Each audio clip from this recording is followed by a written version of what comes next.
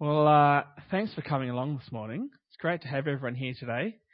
I don't know about you, but when was the last time we had 13 kids out in Kids Church? That's pretty good. Very happy. And today, we're actually going to be talking about a few more of our value statements. And so today we're doing vibrant family and gospel-centered growth. And there's a practical reason that we're doing two of these value statements rather than one each week, like I'd originally planned. The practical reason is that we want to fit in our family service with Made in Music on the 15th. So we're combining these two together. But as I looked at them, they actually go together like a hand in a glove. Because the context and result of discipleship is family and growth. And they go together really well. Where does discipleship occur? It occurs in family. And what's the context in which we grow? In family. And so I want to begin unpacking our vibrant family vision statement. And here's that statement again for us. We seek to bring glory to God and the hope of the gospel through relationship as vibrant family. Our local church is family where everyone is welcome and can belong. Family is the context for discipleship. As family, we embrace all generations, nurturing deep friendships through love, prayer, and caring for each other. We empower and equip each other with compassion, generosity, and hospitality naturally in fellowship and faith in a safe space. Vibrant is a great word, isn't it? It really is. It captures so much in just those 7 letters. Our local church is family. It's vibrant. It's full of life, full of colour, full of movement, full of energy. And we are a vibrant and dynamic family of all generations. So what is family though?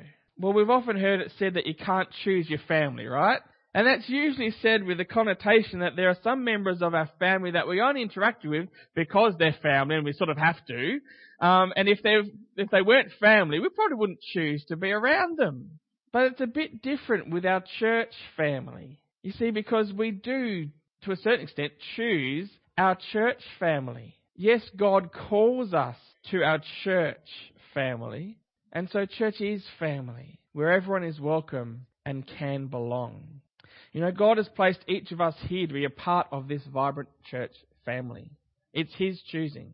He's called us here to use our gifts, talents, skills and abilities for His glory and for His family here in this place. And that there is a place for everyone here. You are welcome just as you are. Does that statement sit well with you though? You are welcome just as you are. It's actually a fairly provocative statement for many churches because there's often this expectation that those people who don't behave like a Christian should behave, those people that don't talk like a Christian should talk, and those people who don't dress like a Christian should dress, should change because they are in church. But did Jesus expect people to change before He came and met them? No. He met them exactly where they were. Now, did they change after they met Him? Well, we've got countless of examples of that occurring. And some didn't because they rejected Him. And that's okay. That's their choice. So people should feel welcome when they come here and feel free to come just as they are. Just as they feel welcome when they walk in the doors at home. Because we're among family. And this is a place everyone can belong. You know, my parents have moved around a fair bit. But whenever I go and visit them in their home, wherever that is, I get that same sense of warmth and welcome wherever they are because they're family. You know, and wherever we are, people should feel that same welcome and that same warmth because we're family and everyone is welcome to come home in that analogy. We sometimes have this idea that as Christians that people need to behave the right way and they need to believe the right things before they can belong with us. But that's the wrong way around. Everyone belongs with us. And over time, as they meet Jesus in us, they might believe like us and become bearers of hope like us. And then their behaviours can be shaped by the hope they have in the gospel of Jesus Christ like us. But it begins with belonging. There is a place for everyone to belong here. It's because family is the context for discipleship. A healthy and vibrant family is where each member of the family is able to thrive, not just survive. And as such, our family here is the context for discipleship. Just as a parent trains, equips, encourages, and provides everything at their disposal that's possible to their children so that they might thrive in this life, so too we do that for each other as family. It is only in a healthy environment that we are able to flourish. And when we're working together well as a vibrant family, our efforts and energies are directed towards further healthy expressions of family rather than being diverted to futile arguments and distractions. Discipleship is a natural part of family. It's where it happens. Older generations building into the next generations, just as parents and grandparents invest into their children and grandchildren, so too we do that amongst our church family. And we have the blessing of younger generations serving and encouraging the older generations. We each contribute what God has blessed us with because we're all part of His family here. Paul puts it well when he speaks of the church as being a body, and we're all members of that body, each with our special part to play and contribute to the health of the whole. So if you've got your Bibles, open them up to 1 Corinthians chapter 12. So we're going to camp out just for a little while. We'll read 1 Corinthians chapter 12, verse 12 and onwards. 12th of the 12th. That rings... Oh, that's Kelly's birthday. Anyway, 1 Corinthians 12:12. I better not forget that. For just as the body is one and has many members, and all the members of the body, though many, are one body, so it is with Christ. For in one Spirit we were all baptized into one body, Jews or Greeks, slaves or free, and all were made to drink of one Spirit. Verse 14. For the body does not consist of one member, but of many. If the foot should say, because I'm not a hand, I do not belong to the body, that would not make it any less part of the body. And if the ear should say, because I'm not an eye, I do not belong to the body, that would not make it any less a part of the body. If the whole body were an eye, where would the sense of hearing be? If the whole body were an ear, where would be the sense of smell? But as it is, God arranged the members in the body, each one of them as He chose. I like that, as He chose. If all were a single member, where would the body be? As it is, there are many parts, yet one body. The eye cannot say to the hand, I have no need of you, nor again the head to the feet, I have no need of you. On the contrary, the parts of the body that seem to be weaker are indispensable. And on those parts of the body that we think less honourable, we bestow the greater honour, and our unrepresentable parts are treated with greater modesty, which our more presentable parts do not require. But God has so composed the body, giving greater honour to the part that lacked it, that there may be no division in the body, but that the members may have the same care for one another. If one member suffers, all suffer together. If one member is honoured, all rejoice together. Now you are the body of Christ and individually members of it. So you might be an eye, I might be a little toe, you might be an elbow. But when we work together in a healthy way, we all grow as disciples. That's why these two values today work so well together, because family is the context for us to grow as disciples. But there's some specific values as family that we need to make sure we encourage, that we develop and we continue in, so that we all are honoured and rejoice together, and so that no one is lacking anything, and that as members we may care for one another. And the first thing is that as family, we embrace all generations. No single generation in this church is less valuable than any other. We embrace all generations. We value each and every person of each and every age. We value all generations. But can I ask you a provocative question? Is any generation more important than another one? I've just said that no single generation in this church is less valuable than another, But is there a generation more important than others? It's a deep probing question to ask. And your answer and my answer to that question will speak volumes about our priorities for our family. So is there a generation more important than others? Not more valuable, but more important? Well, I would say that the most important generations are those that are missing or underrepresented in our family, and the younger generations who are the current and future of the church. And hear me on this. I'm not saying that they are more valuable. I'm saying that they're more important. And so why would I, as the pastor, say that these generations are more important? Because they need the hope of the gospel too. We will naturally cater well for the generations we already have well represented. Because if people come to us in those generations, they're going to naturally feel warmly welcomed by their peers. That is a natural reality. And we obviously already do cater well for that, because we're well represented in our older generations. But I believe we must always keep the generations who are underrepresented here and are the future at the forefront of our minds, and make them a priority and focus more effort and energy towards reaching those generations with the hope of the gospel. Because we're family, and family spans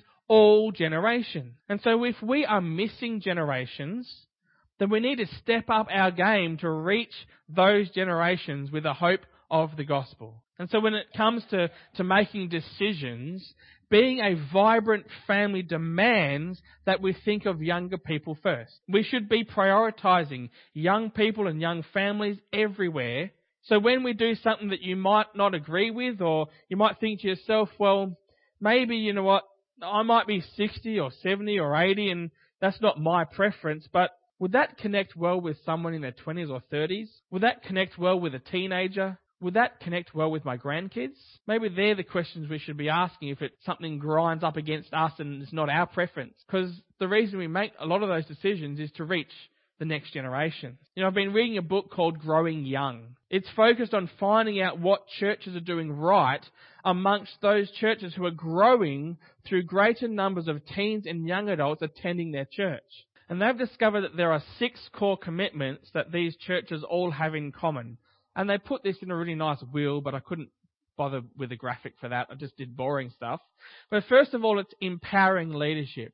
They actually call this thing coin this term keychain leadership. It's handing over the keys to people when they're ready to take over. It's going with them and unlocking the doors for them and supporting them while they're going, and then handing the keys over when they're ready to leave. Yeah, they call it keychain leadership, but what it is, it's empowering the next generation of leaders. Second point they make is that a church that is growing young empathizes with today's young people. They also take the message of Jesus seriously. You know, the gospel of Jesus Christ is the most important thing that we can pronounce, that we can make known, that we can make great of, because that takes the message of Jesus Christ seriously. The fourth one is to fuel a warm community. When I say we're doing really well at that, because I think most people are feeling warmly welcomed and feel like they can belong here when they come. So that's great. The fifth is prioritizing young people and families everywhere. And the last one is be the best neighbours. Now, a common mistake that they observed was when it got to number 4 in the wheel, fuel a warm community, some churches got distracted here and focused inwardly and just became more warm and more friendly among the people in the church, and instead grew old rather than growing young, because they didn't take the next step and prioritize young people and families everywhere. Do you reckon that story is common in Australian churches? Well, I think it is. And so how do we stop that? How do we put a break on the growing old congregation in Australian churches? They gave us the answer. Prioritize young people and families everywhere. And I don't want us to make the same mistake that those churches did. And, you know, as long as I'm here, we're not going to. I'm making that commitment. We're not going to, because we're going to work hard at prioritizing young people and families everywhere, because the future of our church relies upon it. And so do those people in those age groups that so desperately need the hope of the gospel. That's what it's all about. And one way that we can continue to do that is also by nurturing deep friendships. Our world can be a lonely world at times, but when you're part of a vibrant family, you are surrounded by friends. But we also have to work hard at nurturing deep friendships and not just making superficial connections. And there's several ways we can do that. We do that through love. John 13:35 says, "By this all people will know that you are my disciples if you have love for one another." Loving each other in our family is a great way for others to see Jesus' work in our lives in action. Because when someone offends you, if you love them, you work towards reconciliation and restoration, which is a stark contrast to our world, which seems to encourage the opposite, to burn all bridges and discard the relationship. But as family, loving each other is part of the glue that binds us all together. Another way is through prayer. And I must admit that lately our prayer meetings have not been very well attended. I know it's been busy, but part of being a vibrant family is coming together and praying for each other and praying with each other. You see, deep friendships are nurtured in the spiritual realm as well. You can't go deep in a friendship if you never discuss the most important things in life together. One of those is our spiritual life. And if we never admit that we have need and we have a need to be prayed for, then we're not opening ourselves up. Part of friendship is being vulnerable. And when we're vulnerable, that means that we open ourselves up to be hurt. But when we're in a loving family, is that really a risk? Is there really that risk of vulnerability that stops us from opening up? Because we know that these people that we're amongst as friends and family love us. And so I don't think there's a risk. I think that if we don't open up, if we don't share our vulnerable areas, if we don't share with people, hey, I need prayer for this, then we're actually doing ourselves an injustice. We're actually denying ourselves the ability to have others share those things with us as deep friends. Maybe it's time that we sort of dropped our guard a bit and said, you know what, hey, I'm struggling. Please pray for me. And one great way you can do that is coming along on our Wednesday mornings at 9:30 and sharing. We spend the first half an hour or so praying for each other and caring for each other.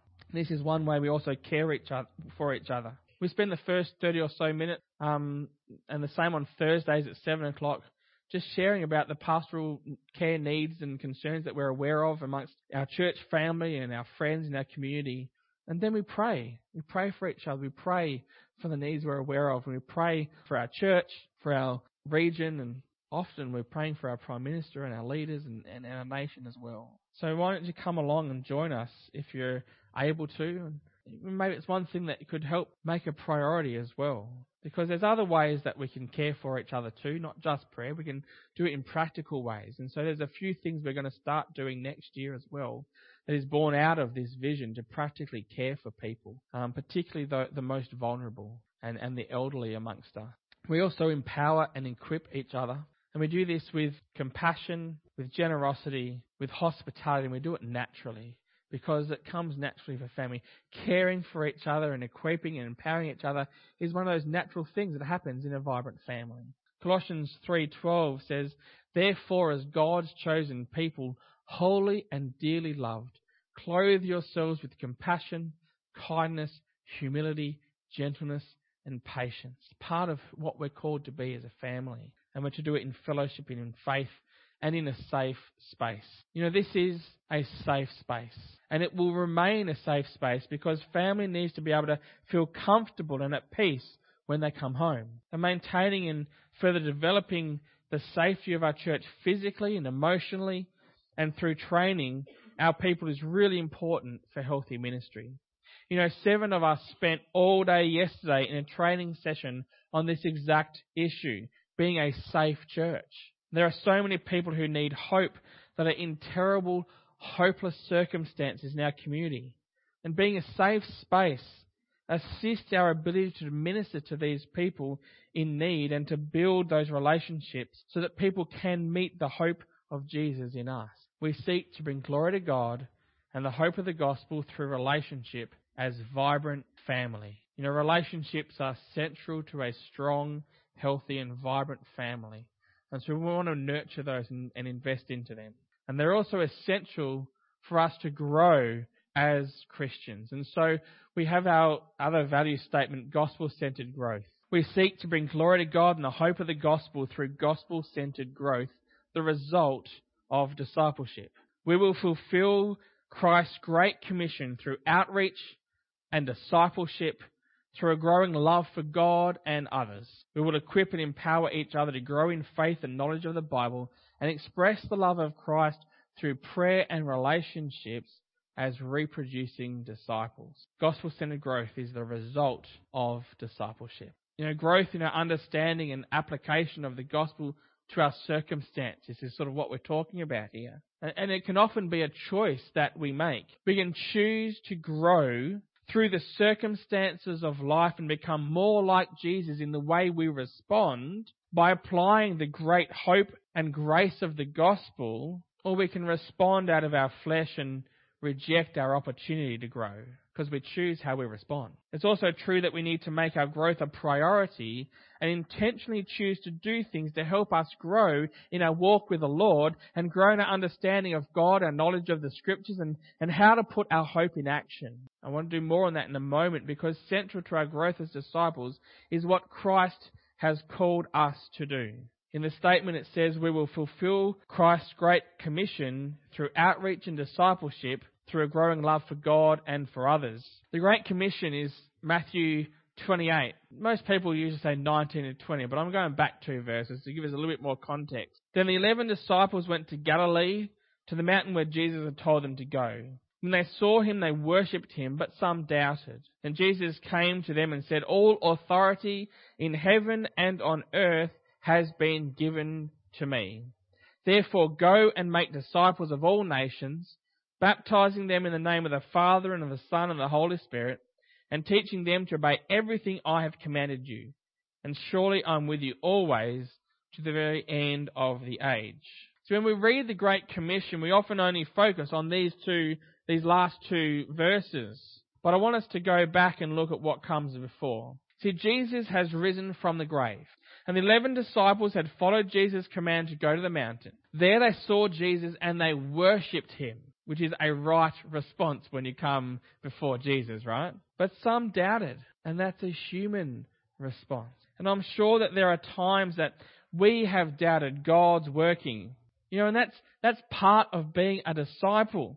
It gets us to question things, mull them over, work them out, work through them, and figure things out, so that through that process, that's the process we actually grow as disciples. And we grow in our love for God and our love for others as we can continually wrestle with these concepts and these things. And so Jesus then actually speaks to the disciples, and he says this. He says, "All authority in heaven and on earth has been given to me." I love that, because Jesus has supreme authority over everything. He had conquered death.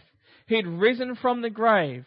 He's paid the penalty for our sins. He's given us a hope for an eternal future for those of us who believe. And Jesus wants that great hope to be shared. Therefore, he says, "As I have all authority, therefore go." Wherever you go, make disciples, not just of your own people, but of all people. Make disciples of all nations. And as you are making disciples, baptize them. Baptize these new disciples into my death and resurrection. Baptize them in the name of the Father, the Son, and the Holy Spirit. But don't stop there. Teach them what I taught you. Teach them to obey my commands and my teaching. Not just some of what I've taught, but all of what I've taught, even the hard stuff. I'm not going to leave you alone to do this by yourself. Don't worry. I'll be with you always and in all places and at all times, right until the end of time. You've got this and I've got you. That's the point of the Great Commission. To mobilize disciples of Christ, to make more disciples of Christ. To grow the kingdom of God as we grow in our love for God and our love for others. And so our church, as a church, we've made this commitment. We've made the commitment to equip and empower each other to grow in faith and knowledge of the Bible. And small groups and discipleship groups are the predominant vehicles for equipping and empowering each other to grow in faith and knowledge of the Bible. If you are coming along here on a Sunday to be fed and to grow simply by the messages on a Sunday, I will fail you because I can't do it enough. I only take up half an hour of your time, roughly. Maybe a bit more today. We'll see how we go. But I only take up half an hour of your time. That is not enough to grow. I mean, if you have a plant and you only give it half an hour of sunlight a week, is that plant going to grow? I didn't say mushroom. I said plant. All right? No, it's not. It needs more. You know, self-feeding is how we grow. But the best way to grow is as a self-feeder. You're in the scriptures yourself, you're reading the Bible yourself, but then you're talking about that with other Christians. And you're doing it in relationship. You're doing that in community. Because if you're just coming along on Sunday expecting that's going to tick my box, I'm going to grow just by the message I hear on a Sunday, it's not going to work. 2 Timothy 3:16-17 said, all scripture is God-breathed and is useful for teaching, rebuking, correcting, and training in righteousness, so that the servant of God may be thoroughly equipped for every good work.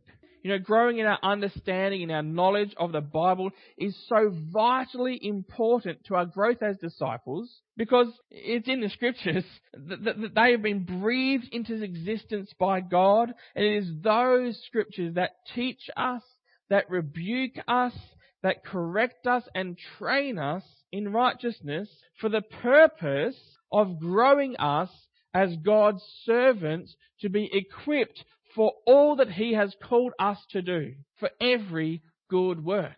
And so if we neglect the scriptures, if we neglect reading them, if we neglect studying them together, talking about them and how they relate to us and our circumstances, then we neglect the commands of Christ and we neglect our spiritual needs. How can we introduce others to Christ in us if we don't have a growing relationship and a growing understanding and knowledge of Him? How can we teach others to obey His commands if we fail to obey ourselves? I believe that's called hypocrisy. And I don't like that. And I'm sure you don't either. Now, we're called to grow in faith, in knowledge, in understanding of the scriptures, in community together as family, so that we can express the love of Christ and make more disciples of Christ.